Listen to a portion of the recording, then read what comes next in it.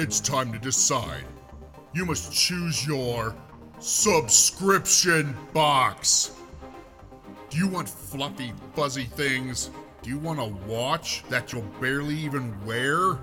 How about more collectibles to fill the shelves in your room? No! You don't want that. You want horror movies, and you want them on DVD. No! You want them on Blu-ray. Well, buddy, it must be an omen, because here I am, and here's HorrorPack.com. Join HorrorPack.com for $19.99 a month and get 3 killer DVD movies plus 1 exclusive. Or join up for $24.99 a month and get 3 Blu-ray blood soakers and an exclusive each month. There, now you've made up your mind. Or I have. HorrorPack.com for the best scare anywhere.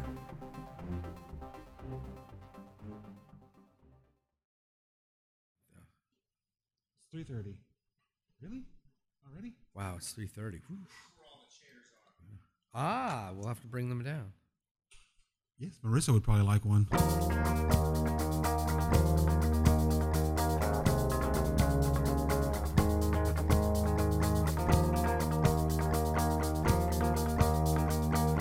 Hello, and welcome to Achieving Reality Film School.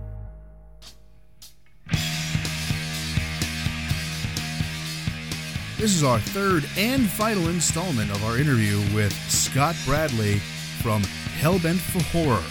So sit back, relax, and enjoy this final interview with Scott Bradley here at Achieving Reality Film School.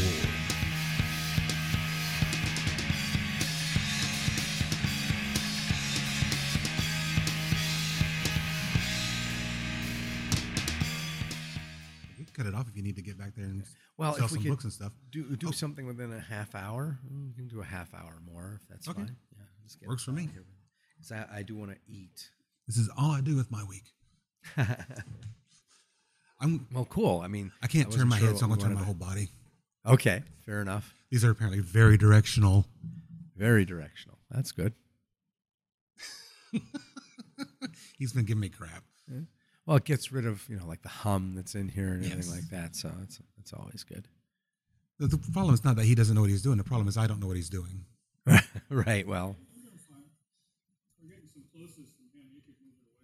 Okay. Fair enough. Or we could fix it in post. Well, there is always that. As long as we know. So it's great. Oh, we talking about Larry while he's gone? Oh, but you can tell us about your book, though. Sure. So I have a book entitled Screaming for Pleasure, How Horror Makes You Happy and Healthy.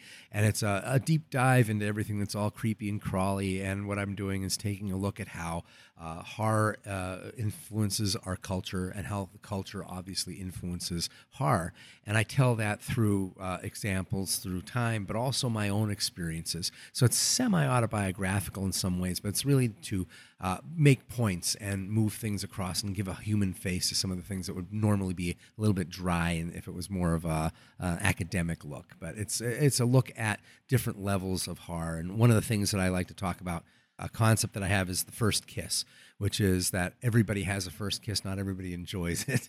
And the first kiss for horror is a movie that not necessarily is your favorite or one that you really enjoyed seeing, but it was one that had such an impact on you that before you knew it, you were a fan. You were going to seek it out a lot. And I think a lot of times that happens because some of us find our lives rather problematic as kids, and we find this one thing that we can control.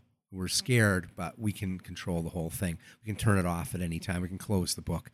But by not doing that is almost like a reward of courage.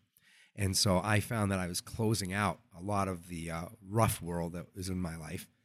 I was able to close away a lot of the things that were rough in my life, and I would spend time in movies and in books. And so what I did is I just started to instinctively feel as a kid that this was helping me out. So like the first movie that really scared me is really artsy. It's not what you would expect at all. the movie that hit me was really arty. I was 8 years old, and it was Nicholas Roeg's Don't Look Now. And so the first 5 minutes of that movie is well documented, one of the scariest things ever put to film. It's a very experimental and surreal look at a child's death. The parents are inside of their house, and the child dies in the pond, drowns in the pond right outside, not 50 feet from where they are. Done highly stylized.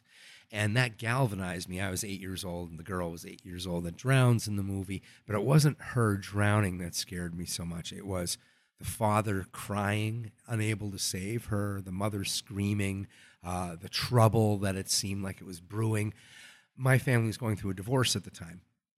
I did not get, obviously, I was not a psychologist at 8 years old, but I got that what scared me was dads aren't supposed to cry, that no one's safe. Family won't always be there for you. And that was a very real thing that I was living with.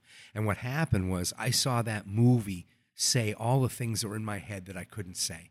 Like, I couldn't tell anybody how much I hated my parents for doing this to me, and how scared I was that what's going to happen to me? Am I going to die? What happens when there's no mom and no dad, or they're not together? It was completely outside of my realm of understanding. So seeing that made me no longer feel completely alone. Somehow I just felt like it was speaking to me. Music does the same thing to me. And I like to say that horror movies, horror books, work the same way as music. These are two things that, like, for one chord of a song can change your mood. I always talk about A Hard Day's Night. The first thing, that jing, when I hear that, my ears perk up, you lean forward a little bit, you're waiting. It's anticipation. There's hope in that sound. And so it changes you right there. Even though even the first time that you hear the song, you're not going, I like this song because of the structure and everything. You're just in it emotionally. No one ever talks about whether music is dumb or not. But horror does the same thing. It goes right to the emotions. It bypasses that judge that's in our heads, the voice that says, you shouldn't like this, you shouldn't like that, that's immaterial, that's immature of you. All of that goes away when you're dealing with a horror film. It goes right for the gut. It's an honest blast. Doesn't mean that it's negative or positive. It just is this thing that can alter how you feel at that point. And so for me, it's healthy in that way. It allows you to have those thoughts safely. We all have that dark side. We all have that shadow. Jung talks about it a lot. Carl Jung, he's my hero, because he basically said horror movies are pretty good for you in his own way. He talked about the shadow self. You have the personae, the mask that everybody puts on. That's what you do to get liked, and that's absolutely human and absolutely real and normal, that you would try to be someone else just to be loved. But then there's the shadow. That's that real nasty, primeval person that's inside of you. And it's inside of the nicest person. It's the one that sees all the dark. Now, you can ignore that. He says, Jung says you can ignore that at your own peril, are the words that he says, which means he understands that if you don't exercise that, if you don't acknowledge that you have this darkness in you in some form, sooner or later you end up blowing a gasket. Mm-hmm. It's a beast inside of you. It's a spoiled brat, and it will get your attention. And I always say, well, a shadow came out when somebody gets caught for embezzlement, or they get divorced because they did something really crazy. That's what happens. The shadow all pops out at once. What's the line from Buckaroo Banzai? Character is who we are in the dark. Yep, character is who we are in the dark. And yeah, the shadow. So I say that horror is that safe handshake with the shadow. The problem is that a lot of people look at horror as a negative emotion. The emotions are not negative or positive. They are just emotions. They are honestly where you are. To live entirely in one emotion is probably not healthy, just like going to a salad bar and only eating the bacon. It's not always going to be the perfect thing to have. But at the same point, there is something to be said that we fear going to that dark spot, because it affects our personae. It makes us look, well, maybe they're not going to like me, or maybe there's something where people are able to have a moral high ground on something that you may look at in horror. But I see it as we're thinking these things anyway. It's just like when I was a kid, I was thinking those things about my family and my fear for what was going to happen to my life anyway, whether I told anybody or not. The only person who was suffering was me. I was being quiet for everybody else. So, but horror allowed me to go to a place where I could get rid of it. Heavy metal did the same thing for me. I look at every mosh pit that I've ever been in as a minor exorcism. We all go in there. We have something we got to get rid of. We don't jump and sweat like that for no good reason. We find our way. We find the medium that's going to allow us to do that. And when we do, we explode. And then when we are done at the end of the mosh pit, we hug. And then we go, that was fucking awesome. And then we go out, we go listen to the music again. How many times do you, if you're sad, do you listen to something even sadder as music? On repeat. On repeat, right? Why? Do you want to hurt yourself? No. Somehow we know to slide into the curve. Only Morrissey understands me. Yeah, only Morrissey understands me. So I think that's one of the things that horror is able to do. And that's why I also say that horror is super broad. When I talk, people who disdain horror usually are talking about one movie that they hate. Yes. They always go to the slashers or, it's always evil against women and stuff like that. Well, yes, that's there. I'm not here to apologize for horror. I'm not a horror apologist. Horror owes nobody any favors. What is it? It is that dark thing in the shadow. You go to it because you need it. Right? It's not here to share half its fucking sandwich at recess with you. You come to it. That is its purpose. Love has its purpose. Horror has its purpose. I don't have to apologize for it. But what I can say is that it is expansive. It is far more than that. And there is a horror sequence for you, no matter what you feel or how you look at it, because it is there to release some kind of pressure for you. And I think that there's a validity to that, and why I define horror by nothing more than the definition that's in the dictionary. If you look up horror, it says it's an intense feeling of fear, revulsion, the D word. How come I can't? Dread. Thank you. Dread's my favorite one. That's the most elegant of them, and terror. So a horror movie is a movie that gives you that sense of fear, revulsion, dread, or terror.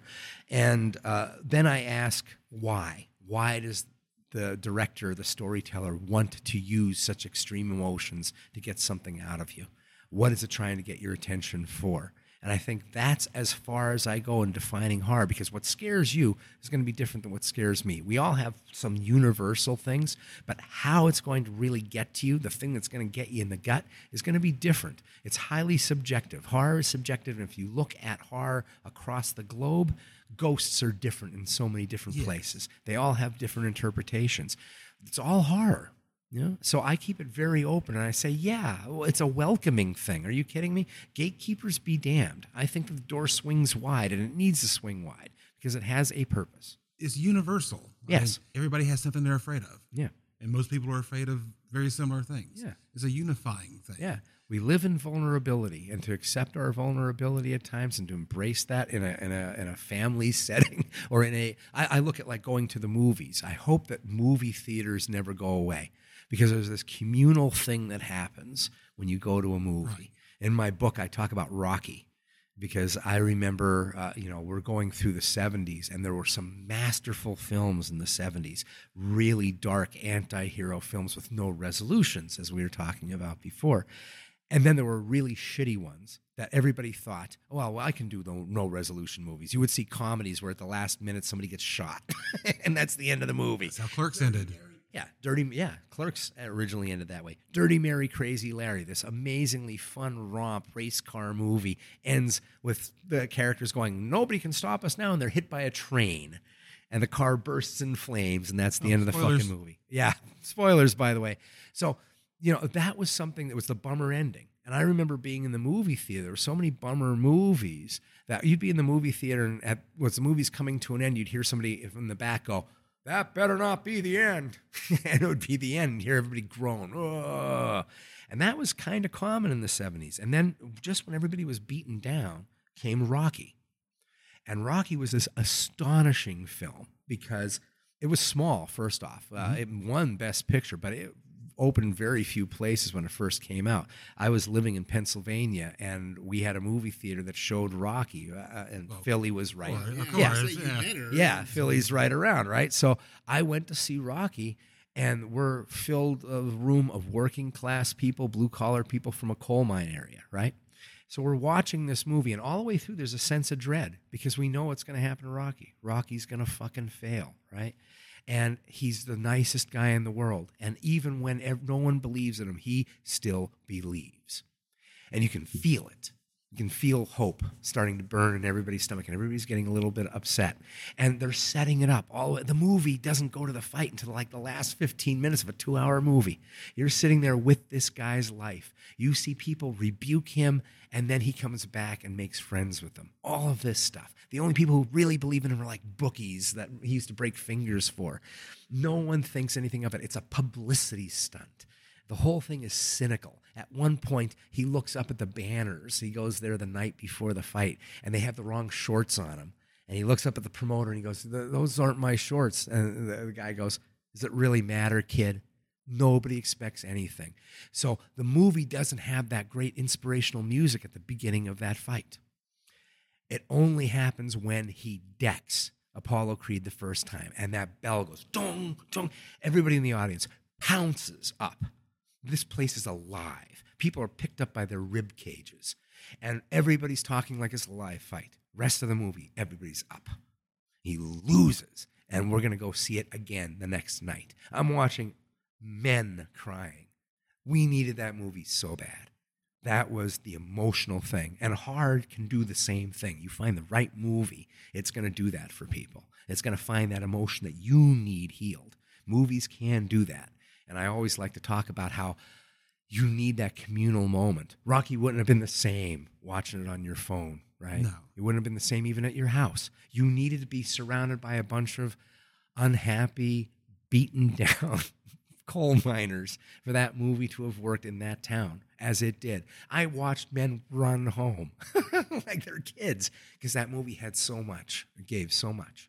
And then had to turn around and run right back And and get their car. And get their car and popcorn. Yeah, what am I doing? Skipping. Why am I skipping? I said the same thing about Star Wars, is that the 70s was such a period where you had trouble determining who the good guys were, Right. who the bad guys were.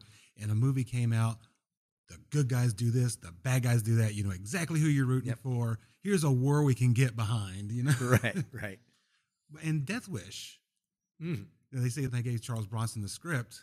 He read it, and he told the director, he says, I'd like to do this. He says, oh, great, we'd love to have you on board. He says, no, I'd like to do this. I would like to go out and shoot muggers. Oh, yeah. Right. Yeah. And Trust me, people I've thought about it myself. people felt the same way at the time. Oh, yeah. Especially in New York at the time. Oh, yeah. Vigilanteism. So it struck a nerve. Yeah. And that's what made that movie so big. I mean, if you watch it, it's not a great film, but it has an impact. It has a certain energy. Really, it's talking to the zeitgeist that you talked about before. Yeah. It's one of his favorite words. Yeah, it's a pretty good one.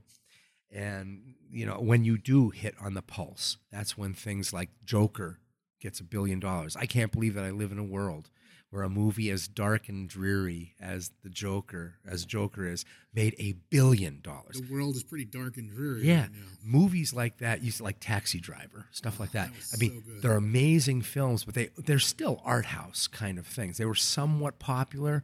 You know, when it first came out, Taxi Driver was controversial, and a lot of people saw it, but it wasn't $1 billion movie. It didn't make Right. this big thing, but it became part of the cultural fabric. But Joker makes $1 billion. That means it's talking right to people. Well, there's that, and you got to look at the way it is now. It cost, quadruple what it did Right. when Taxi Driver came out to go to see a movie. Right. So I honestly think if you put Joker out at the same time, it would have been the exact same thing. It would have been an art house film. It would have made basically the same kind of money. Well, I think times have changed, thoughts have changed, Exactly. all of that. Exactly. I mean, in fact, I won't give a spoiler on Joker, but there's a different mindset. What Travis Bickle represents and what Joker represents, or who is at fault, is completely different. And I think that's almost like a generational split. People that hate Joker are people who were like, well, wait a second, we at least had the safety valve of what Travis Bickle was and how we felt about him. Whereas here you're saying something completely different, and that's angering to me. That's irresponsible. You know, and really interesting to take a look at that. And it taps into humanity's primal fear of Joaquin Phoenix too. So Right. Well, it's one of those things. I think it's a one-off. It can never happen again, because the thing about Joker is that the character of the Joker has changed considerably from when 40 years or 80 years ago it was created, right? Well, it was originally based off The Man Who Laughs. Right, the man who I think laughs, exactly. The version of Joker now is a lot closer to that original. 'Cause Yes. originally he's a homicidal maniac Yeah, in his original incarnation, and they had to tone him back. right.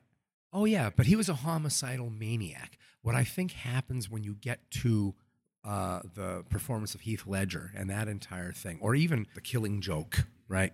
You're seeing this thing where he is an epitomizing of anarchy. He is the entropy agent. He is here to watch everything burn. That's different than Psycho. Psycho is just, he's a mad dog. You got to put him down. Yeah. But here's a guy that is part of the zeitgeist one more time, right? This is this whole thing. And I think he became an emblem. Joker became an emblem of anarchy, bigger than the Purge, right? This whole idea of everything can be burned and thrown away. And so you have this movie that is basically taking the Joker lexicon and making it as if the Joker made it. So it adheres nothing to the canon. He gets a name, Arthur Fleck, which is like Schlubby Schlubberson. I mean, hey, I know Schlubby Schlubberson. Schlubberson's a nice guy, but it's like it's the most banal name. It's almost like art house bad. I think it has to be. Yeah, because what transpired before he was Joker no longer matters. Right. So you have to trash it, right? You have to trash it for it to become something else. And I don't mean trash in an in a mean way. I mean you had to throw it away. Yeah, you throw away all of that stuff and you create this whole new psychotic break kind of thing. And even how Bruce Wayne is looked at and how Gotham is looked at is different than what you have before. The bad seed was Joker before, but now, oh my goodness, Gotham's got some fucking issues, right? Mm-hmm. And so that's really interesting. But would a movie like that have made it $1 billion if they didn't have the green suit, the purple hair, and all of that? You need to have that icon to build off of. If you didn't call him Joker. Yeah, if you didn't call him You Joker. just called him Arthur. If it was Arthur, would that made $1 billion? No, you somehow need to mix that. Came out way before that. Yeah, It was about a little Dudley piano Moore, player little guy. drunk guy. Yeah, Well, in many ways, it's scarier than. right. Well, if you were to take the plot, if you were to remove the Dudley Moore from Arthur and watch that movie with a dramatic performance, it would be hard to watch. Well, 'Cause right. that yeah. character is not acceptable That's- today. Oh no, he's not acceptable when he's sad as shit. You know, Yeah. it's pathetic.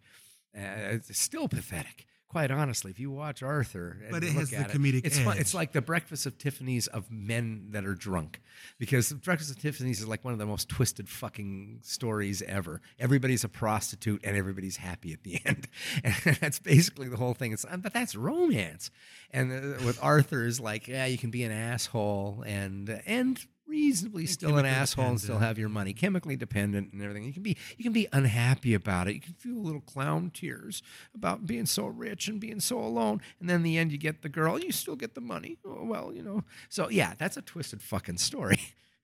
But and I love it. I still love it. I laugh my Somebody ass off. mark this down so we can take it to the studios next year. What's that? We're going to remake Arthur. The dark and dreary Arthur. That's Arthur. yeah, with umlauts over the A. Yeah. Arthur.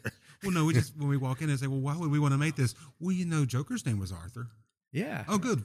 There you go. He's But $60 million. Yeah, I think it's a really interesting Please. thing that you couldn't. I don't think it would have made $1 billion if you did the normal canon of Joker. People would have been like, "That's respectable." It made a couple $100 million, sure, but I don't think it would have been as it was because it needed to be incendiary. This is like a real insolent film.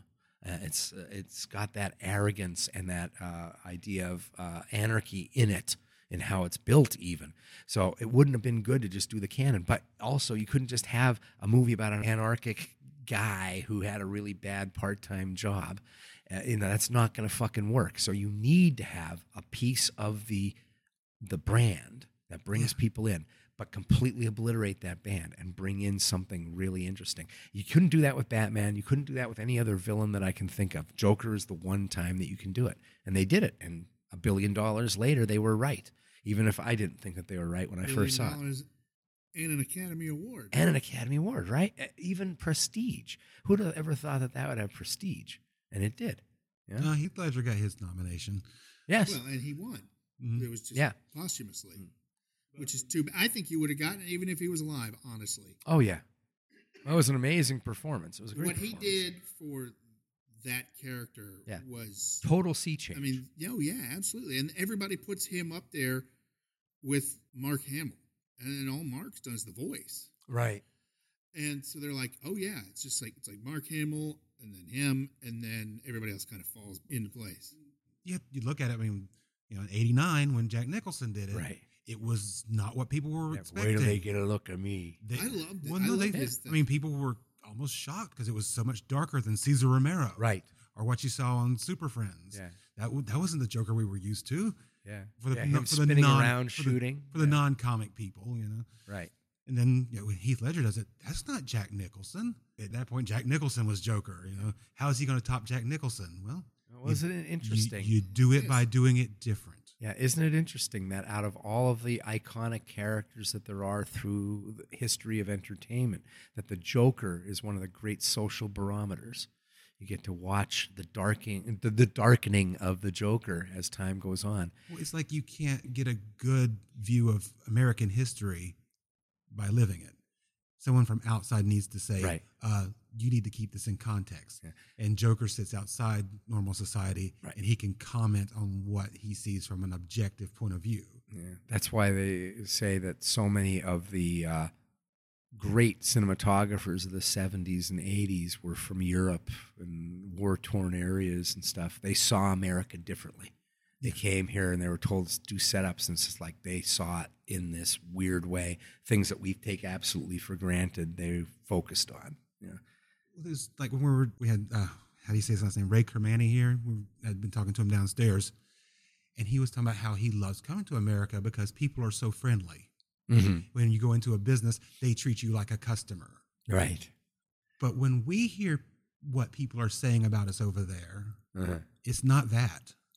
Right. We don't hear about, the American hospitality. We love the American Right. hospitality.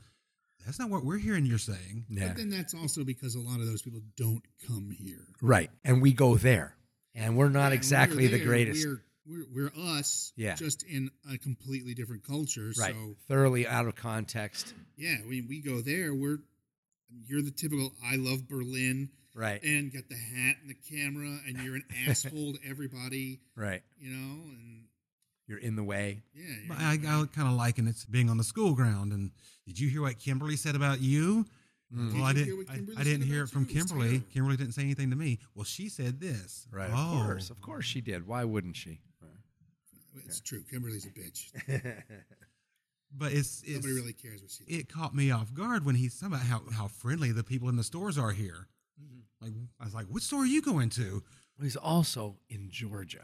Let him come to San Francisco. That's true. Or We told him not to. Yeah, exactly. Or I Try- mean, honestly, you go to Manhattan Right. or even Chicago, and you're gonna get when you walk in. Actually, he needs to go to the Varsity, and he'll kind of get the idea because you walk in, and it's like, what do you want? Yep. It's not. No, it's what he have. That's the Varsity. what do you have? I'm talking New York, and You Yeah. said the varsity. I understand. But you go into New York, and it's like you're going into Sbarro to grab a pizza. It's not. Oh yeah. It's You're in New have York your- and you're going to Sapporo? Go to they're everywhere. You have That's his choice for pizza in New York. you have you have to have your money in your hand, and you got to know what you want. Yep. Or they're going to skip over you. Yep. Well, that's Philly. Yeah. Go try the big steak places, Pat's or Geno's. I did that. Yeah. And I What? wasn't What? prepared. Yeah, Exactly. what? I wasn't prepared. And they're like, "What? What do you want? What? Yep. Next." And they will. Yep. They'll go right to the next person. Yeah. They even have like one wit. That's Yeah. what you say. One wit. One wit whiz. One wit, one That's wit out. one wit, onions, and cheese whiz. But you say one wit or one wit whiz. Yeah. One wit out, and that's it. That's how I'm you afraid order. to say one wit whiz. Being he just pee on You're it. right. Exactly. Come on. You get what you get.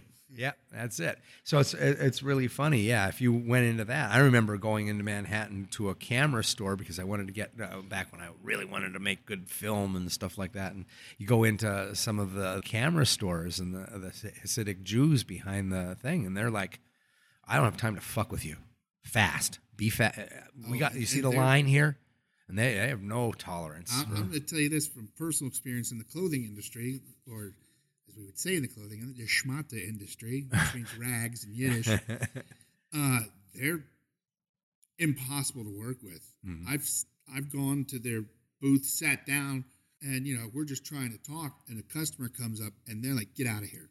Yeah. I mean, it's not, "We'll talk later." No, Right. get out. It's amazing, It's like, right? damn, I'm sorry. Yeah. But the Hasidic Jews, especially up in New York, are just, you better know what you want and get the hell out. Yep. And I'll move to the next person. Yeah.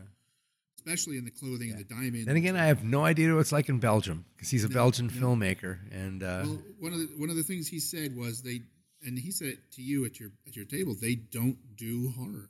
yeah, I talk about that with San Francisco. Now, San Francisco does do some horror. It's like the TB ward of all the genres. If you go to a con there, that's everything else in the world, and then there's like 2 booths that have old videos, right? And most of the time they like to go for the kitsch. They like the old horror hosts. They like rockabilly horror and things like that. And that's all well and good. But horror is kind of an embarrassment. You can get anything in San Francisco, right? I mean, there's clubs for every possible thing. There are meetups and there are festivals for everything. But horror is not. You have to go to like Sacramento to be able to get anything. And you find yourself, out of the world in that way. So it's interesting how certain places that are just highly charged culturally and socially, that sometimes they just kind of... Which really blows my mind, because horror, other than comedy, is the ultimate release. Sure, absolutely. I think it's when you have a cultural center, people begin to think of themselves as being elevated in some manner. yeah. We are more evolved. We don't embrace our darker selves. Right. There's a denial, or that it's so old hat. It was like genre films kind of get ignored in the Academy. Mm-hmm. Well, And yeah. Kinda. Well, it's not so much as it was, but Right. you had They just some rename it. They you have retag some it. terrific things refurbished. going on in science fiction and horror and in fantasy, and it would get overlooked because that's not a serious movie. I have a whole thing that I do in my book about that. It's called "You Will Deny Horror 3 Times Before the Cock Crows." It's basically all about how we just end up denying. So many people deny that they like horror, and they will bend over backwards to find a new label. And how I think that labels are Elevated nothing. horror, Yeah, that sort of thing. horror, labels are nothing more than it never brings people Words. together. Yeah, they're words. They are velvet ropes. And I want to destroy and obliterate all the velvet ropes that are out there because the gatekeepers just continue to do that. And it's not just on the outside, it's on the inside too. You have horror fans that are just absolutely Catholic about what a horror film should or should not be. And they argue about this. And I'm like, you guys are fools, because all those guys out there, they're more than happy to not call Get Out a horror movie. They're more than happy to call Midsummer not a horror And there's movie. plenty of people out there who are calling Get Out and Midsummer non-horror Yes. movies. Well, Yeah. the one I used to hear a lot was people would refer to Silence of the Lambs. So people would call it horror movies, and then horror fans would go like, "That's not a horror movie. That's just a psychological drama." That's so crazy to me. And what kills me is So I did it remember scare you? it came out on Valentine's Day Yeah. on 1990, I believe. And when it came out, it was called a horror movie in every outlet. Once it got those 8 little gold nominations, Oh yeah, you could not find an interview. Jodie Foster suddenly call it a psychological thriller. It is this elevation that needs to happen. It is the primming that happens to these movies. It is the face, what's that called? The refacing of the film. Hasn't changed the movie at all, but But they we're put a just new not facade comfortable. on it. Yeah, they're just We not changed the comfortable calling it. poster, we Yes, changed absolutely. the box and, art. and I thought that was going to be the greatest thing for horror, Silence of the Lambs. No, we got a shitty decade of nothing but thrillers, psychological fucking thrillers. Supernatural went out the window. Everything went out the window. All we wanted to do was have, the hand that rocks the cradle and all of that stuff I happening. did like that. Yeah, I like them, but it was Rebecca flaccid De- after a De- while. De Mornay, and that was very good. That's Yeah. kind of the good thing being a horror fan, is that even if Hollywood and big budget turns its back on it, it's It still flourishes getting elsewhere. made. Yeah. It's still getting, because that's usually where filmmakers turn for their first movie. Right. And I went to Asia. I started watching Asian horror films.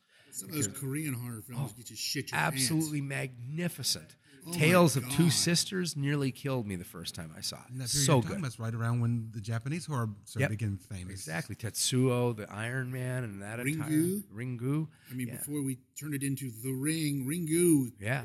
I've watched them both. They're horrifying. Oh yeah. And Yu-John, is that what it was? The Grudge. Yeah.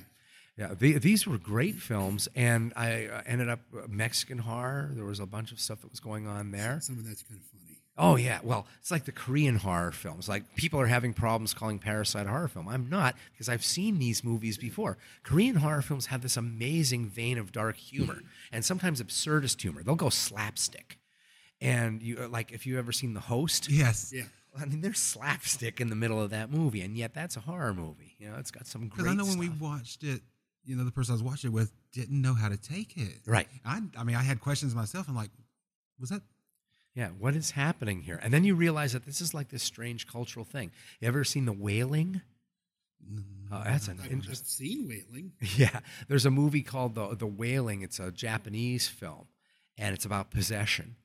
And there are Abbott and Costello style cops in this movie. And they're just like, at one point, this thing comes into the thing, and they're like, whoa, running around, hiding under tables. And one guy gets hit by lightning for no good reason, and he's like staggering around. Then he gets hit again, and it's all this weird comedy. And then what happens is you're in this weird feeling of like, I don't know what to feel. I'm off balance. And then it hits with one of the darkest, saddest endings and really goes right through you. And I think that's what Parasite does. Parasite goes full. I like to say that there were 3 horror films that were nominated for Best Picture: 1917, Joker, and Parasite. All 3 of those films have the genetic material of the Cabinet of Dr. Caligari, which is at its 100th birthday. Yeah, 100th And it's anniversary. absolutely perfect because all 3 of those movies hit on Caligari-esque the isolationism, the idea of how we are tethered to other people, how the upper class grabs, all that stuff. So I love that Parasite ends with this super dark ending, but it has so much hilarity. All right, so you're We're- going to we're- have to get yeah. running.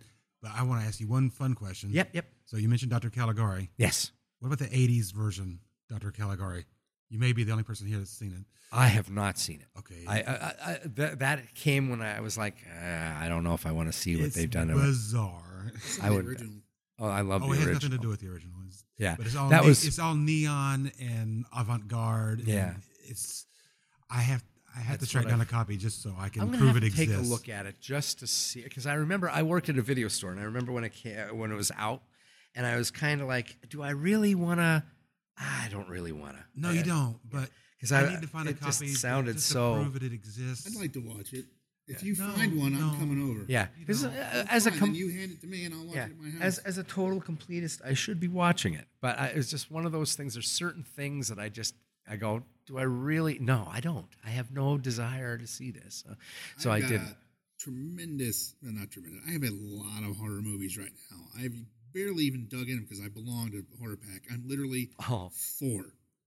He's Oh, been wow. before, yeah. I am Wow. number 4. I had it for, And that's because 1 and 2 are Diego And and Etheridge. Chris. okay, yeah, of course. So, and the guy who was 3 dropped out. So technically that makes me 1. But I was the 4th person to sign up. And I did DVD originally, and then I switched to Blu-ray because this guy bought me a Blu-ray. I couldn't stand it anymore.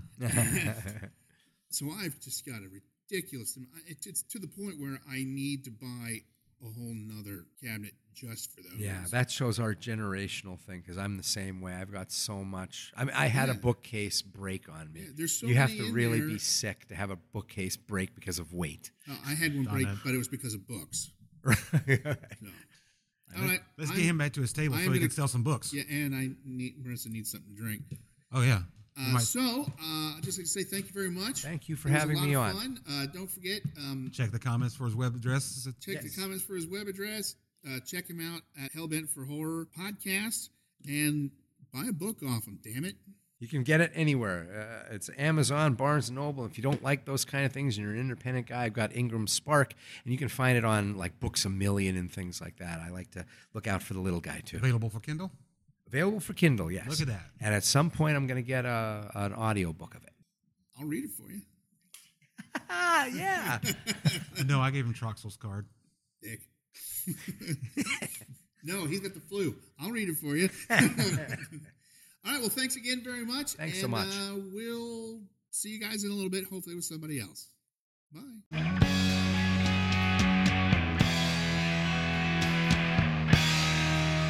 And there you have it, the final Scott Bradley interview from Achieving Reality Film School. We hope you enjoyed listening to these. We've got a couple more that we'll be putting out at some other point in time. So I really hope you enjoyed them, and we'll probably try and keep up doing this new format kind of thing. For Chris, Larry, Marissa in parentheses, and all the guys, this is Larry saying, stay tuned for more Film School. Thank you very much.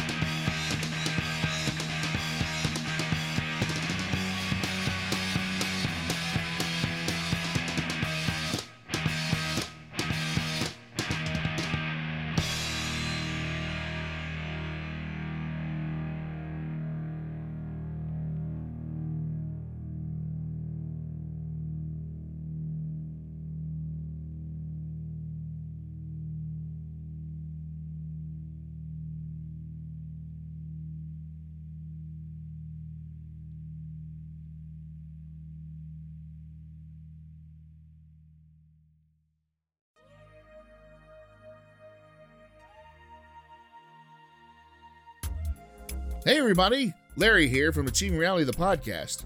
So you've missed the last few episodes, have you? That's cool. We got you covered now. That's right, Achieving Reality, the podcast is now on Spotify. Nice, right? So, now you can listen to us on Podbean, Google Play, Google Podcast, and iTunes, and Spotify. We're growing and growing. I mean, wow. Follow us on Facebook and give us a listen on all of our new platforms and our old platforms. Sit back, relax, and enjoy Achieving Reality, the podcast. See you soon.